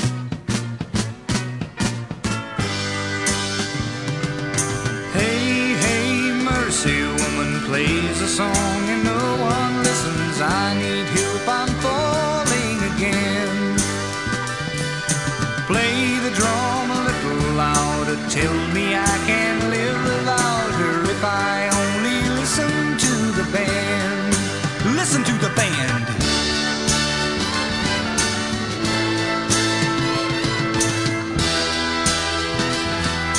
Weren't they good? They made me happy. I think I can make it alone. Kind of wishy-washy on Calico Girlfriend, but the rest of it I think is really kind of not so much. And then you get to Changes, and now you have the transition of the Monkees into what essentially is a proto or contemporaneous Archies, right? Because you got Andy Kim songs and 99 Pounds, which is a kind of a nice little Elvis Presley soundtrack song. I mean, you hear it and you think, well, this is something that Elvis would do in one of his crummier movies. You know, when he's singing "Do the Clam," then he'll follow it up with 99 Pounds. But other than that, you think, I think, again, it's an 86 Nova. Used to have an 86 Nova, and you know, it wasn't that great a car. I'll take your word for it. After Changes, things came to an end. There was just two of them left. Since then, you had random reunions, a couple of albums. So there was a greatest hits collection called Then and Now: The Best of the Monkees that would come out in '86 when the TV show was getting traction, and that's the one that Jeff and I both had. I think Jeff had it on CD. I actually had it on record. I went to Venture to buy it because I wanted it. The single actually scraped the top 20, I believe. And Pretty good song. For 80s pop, right? I mean, you think of all the garbage 80s pop. The tune is called That Was Then, This Is Now. And it holds up pretty well. It holds up as well as anything else from that era. It sounds pretty good, and Mickey's vocals are still in very fine form. Then there was a album called Pool It, which you should not listen to under any circumstances. Yeah. No. One called Just Us, which was just the Monkees, kind of an idea of doing Headquarters all over again. And this was significant because Mike Nesmith finally Correct. was back in the fold, and That's he right. was involved in this one. Should mention that. I mean, Nesmith kept the Monkees at very arm's length for quite a long time. Even with the spike in popularity in '86, he did not do the reunions. He did not do the albums. He actually guested for one song on, I think, at a show in California in '86, and that was about it. But he came back for Just Us, and he also was there for Good Times, which came out, I think, in 2016. And, guys, this is surprisingly good. Good, it is, but with the I people. haven't heard it actually. I feel bad now. So I'll tell you. Seriously, you could knock me over with a feather. I when I first heard it, I went, "Are you kidding me? This is so stinking good." That the people involved, song for song, yeah, song for song, it's just an amazing song, and they got Andy Partridge to contribute to it. I mean, how cool is that? Yeah, and that might be the best song on the album. It's called "You Bring the Summer." It has a very XTC feel to it. I'm looking at the credits to this. I'm actually being blown away. Yeah. They were all Monkees Rivers fans. Cuomo, Andy Partridge, Noel Gallagher, and Paul Weller. Holy crap. So Adam Schlesinger from the great band Fountains of Wayne was brought in to executively produce this album. And he ended up getting people involved who were big fans of the Monkees to contribute and write songs. And so you had Andy Partridge, Rivers Cuomo, Ben Gibbard from Death Cab for Cutie, Paul Weller and Noel Gallagher also are on the album. And then the band playing with the Monkees was Fountains of Wayne, basically. It was Jody Porter, Brian Young, Adam Schlesinger. All of those guys are ace musicians. And then the guy who's popped up on the show at least twice before, Mike Viola, who's also a great songwriter and a great performer. And there are some really good songs. You Bring the Summer, the XTC track, or the Andy Partridge track is very good. Me and Magdalena, where Nesmith and Dolan's vocals harmonized. It was the Ben Gibbard track. That is phenomenal. Tell me, Magdalena, what do you see in the depths of your night?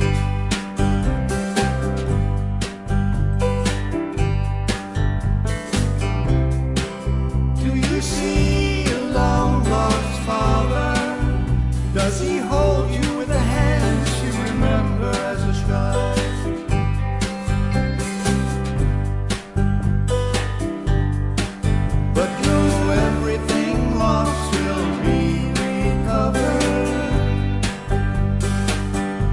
the Weather and Gallagher track I like too is called Birth of an Accidental Hipster.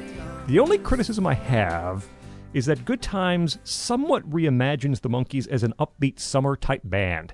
And certainly they had their pop tunes, but, knowing the Monkees catalog as we know it, there was some darkness in the lyrics. Weirdness. There was some weirdness, and that doesn't necessarily show up here. A little bit on that Ben Gibbard written track.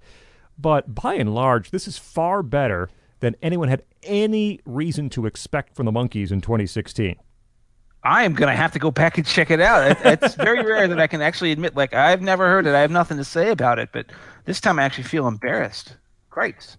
That's good stuff. Yeah, I highly recommend at least a listen to hear. And Dolenz, again, look, he doesn't hit the high notes the way he used to, but it's still the recognizable Mickey Dolenz that you'll hear on Good Times. He's like 70. I think I can forgive him. He's like 74. Nesmith is, I think, 76 now. I don't think we'll see another reunion tour after the last one, but who knows? Who knows? All right, we have reached that portion of the show where we all involved give you the 2 albums you should own from our band and our 5 tracks that you need to hear. And we always give our guests the floor first. So Bruce Edward Walker, contributor to The Federalist, host of the Acton Institute's weekly Upstream Pop Culture podcast, freelance writer. The floor is yours to give us your 2 key albums and your 5 tracks from the Monkees. 2 albums. You got to give Don Kirshner his due. And More of the Monkees is just song for song for song, just an amazing album. Great selection of songwriters, great selection of songs. And when they fired Kirshner, I think they sort of kind of lost their mojo because they didn't realize how much he actually did for the band, how much he performed for them. That being said, Headquarters blows me away. I think this was the best album that Mike Nesmith has ever recorded throughout his entire career. He just had oodles of songs. It was like Nesmith's All Things Must Pass, where he takes, George Harrison was saving all of these songs that he couldn't use before and just unleashed them in the studio and did fantastic jobs on all of them. So those are my 2 must-have albums. And your 5 songs? Holy cow. I know, it's not easy. Yeah. And the weird thing about it is I have to go to other albums to pick their 5 best songs. So, sue me. I'm a rock fan, and I'm anything but consistent. But I love Words by Boyce and Hart off of Pisces, Aquarius, Capricorn, Jones Limited. Pleasant Valley Sunday. Going Down is one of the greatest songs. So I'm probably over my limit by there. And then I could take any number of songs that Nesmith wrote that would fit the bill for me. Name 2. What Am I Doing Hanging Around? And You Told Me, or You Just May Be the One. I'll let listeners decide which 2 out of those 3 that they would take. But again, if you were to take the You Told Me and cut out the songs in between, You Just May Be the One, those songs fit together so perfectly, where the bass line just ends and then picks up right again with You Just May Be the One. It's so utterly fantastic. I can't say enough about them. So that's where I fall.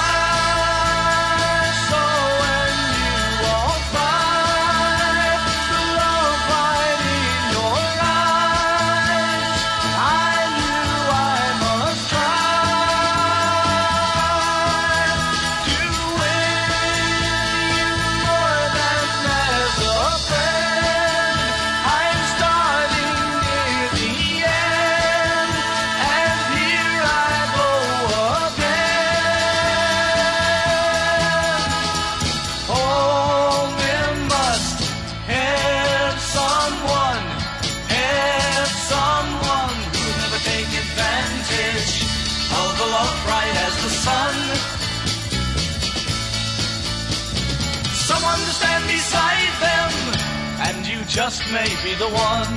Let's see. My two albums, I agree with Bruce in that you cannot deny the greatness of More of the Monkees. Look, the guys were only singing. They weren't playing instruments.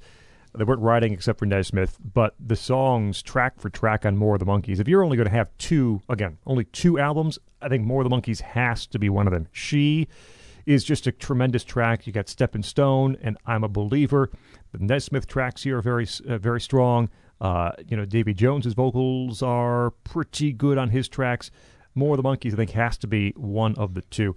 And the other one, I suppose to no surprise, based on my previous praise, is Pisces, Aquarius, Capricorn, and Jones Limited.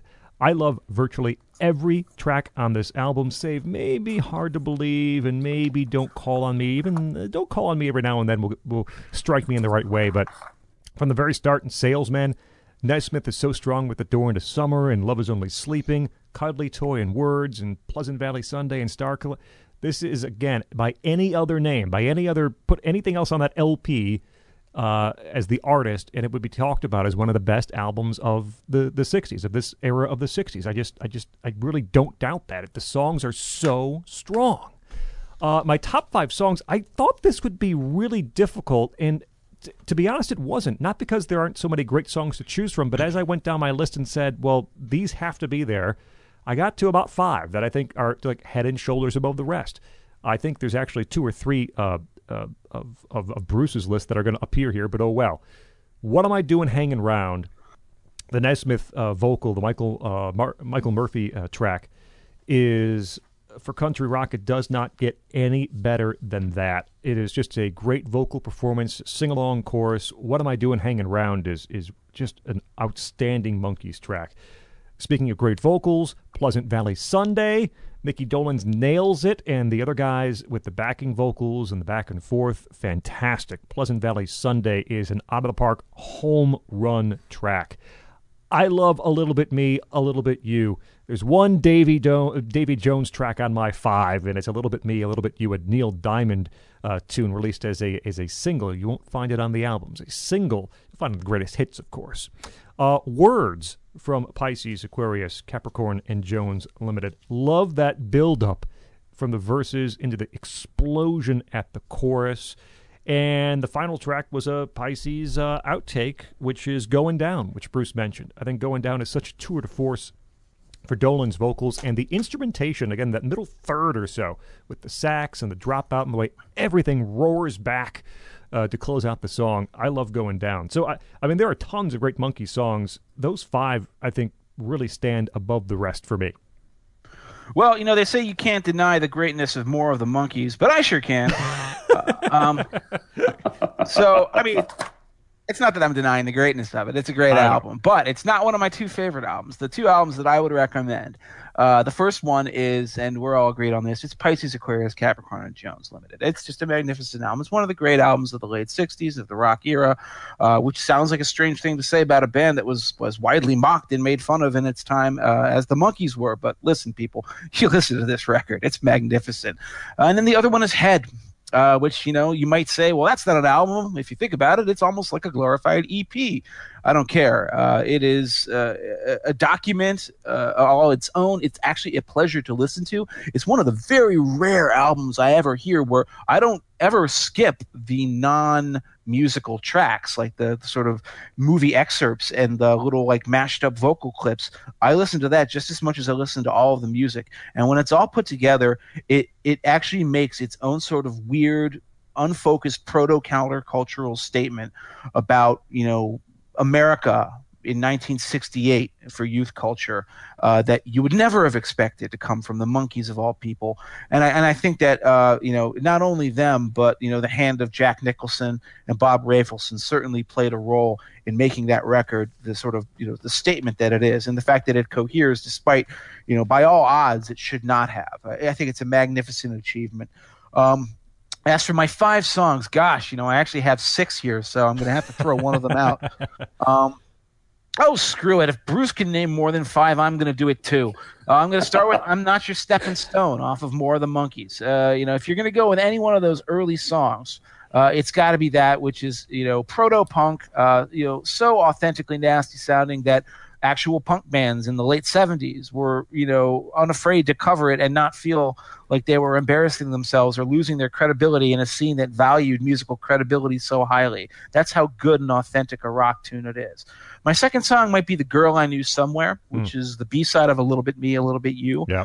It's the first song where the Monkees wrote all their music and played all their instruments. It's got a really snappy little guitar riff and like a nice, fun little harpsichord solo played in sort of quasi In My Life Beatles style by Peter Tork. Really fun song. Well,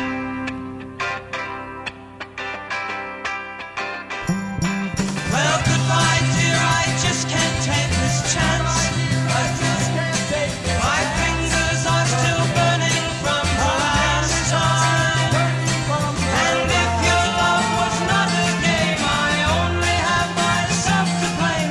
That's as maybe I can't explain. Just ask the girl that I knew somewhere. And if your love was not a game, I only have myself to blame. That's as maybe I can't explain. Just ask the girl that I knew somewhere. Then we get to Pisces Aquarius, which is just such a great album.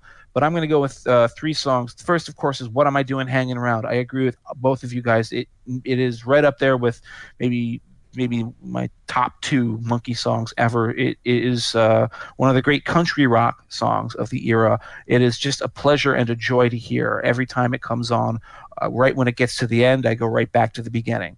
The other one I would name is Love Is Only Sleeping, which is a very heavy rock number. Another Nesmith lead vocal, singing really at the top of his range, sounding very different than from his normal singing voice, but really just pushing it with a pretty hysterical vocal and musical approach that really kind of holds together, even now. Then Pleasant Valley Sunday is the other one from Pisces that I would name, and it doesn't really need any introduction because it's another Pleasant Valley Sunday, and we've heard this song since we were children. And then the last song I will name, which is actually my favorite Monkey song of all time, is As We Go Along from Head. I think it's Mickey Dolenz' finest vocal. I think it's some of the finest music the band ever put out under their own name. It's also got Neil Young playing electric and acoustic guitars in the background. And the funny thing is he's playing with like 3 other guys, but you can hear the parts that are Neil Young because Neil Young just sounds like Neil Young when he plays his guitar, and it's fun to hear it come through. As We Go Along is just it's one of those things that I always lay on people when they think of the Monkees and they think it's like, Here We Come walking down the street or I'm a Believer. I'm like, no. They were much more than that. They were this too. And I never get a bad reaction from it. And I want everyone who's listening to this show to listen to that song as well. There we go. The Political Beats look at the Monkees. And as you can tell, we are all in agreement. Look, yes, they didn't write their own songs. They didn't play their own instruments. They're a TV band. They were put together. Okay, all that, fine. Listen to the music and deny that it truly is great. As Jeff said very early on, they're not the Beatles, they're not the Stones. Those are unmatchable comparisons for any band to live up to. But for that era, putting out some great, great music. Our guest, we thank Bruce Edward Walker, freelance writer, contributor to The Federalist, host of the Acton Institute's weekly Upstream Pop Culture podcast. Find him online on Twitter at Bruce Ed Walker. Bruce, thank you so much for joining Political Beats. It's been a great pleasure. Thank you so much, guys. Jeff, we will talk and do this all again next week.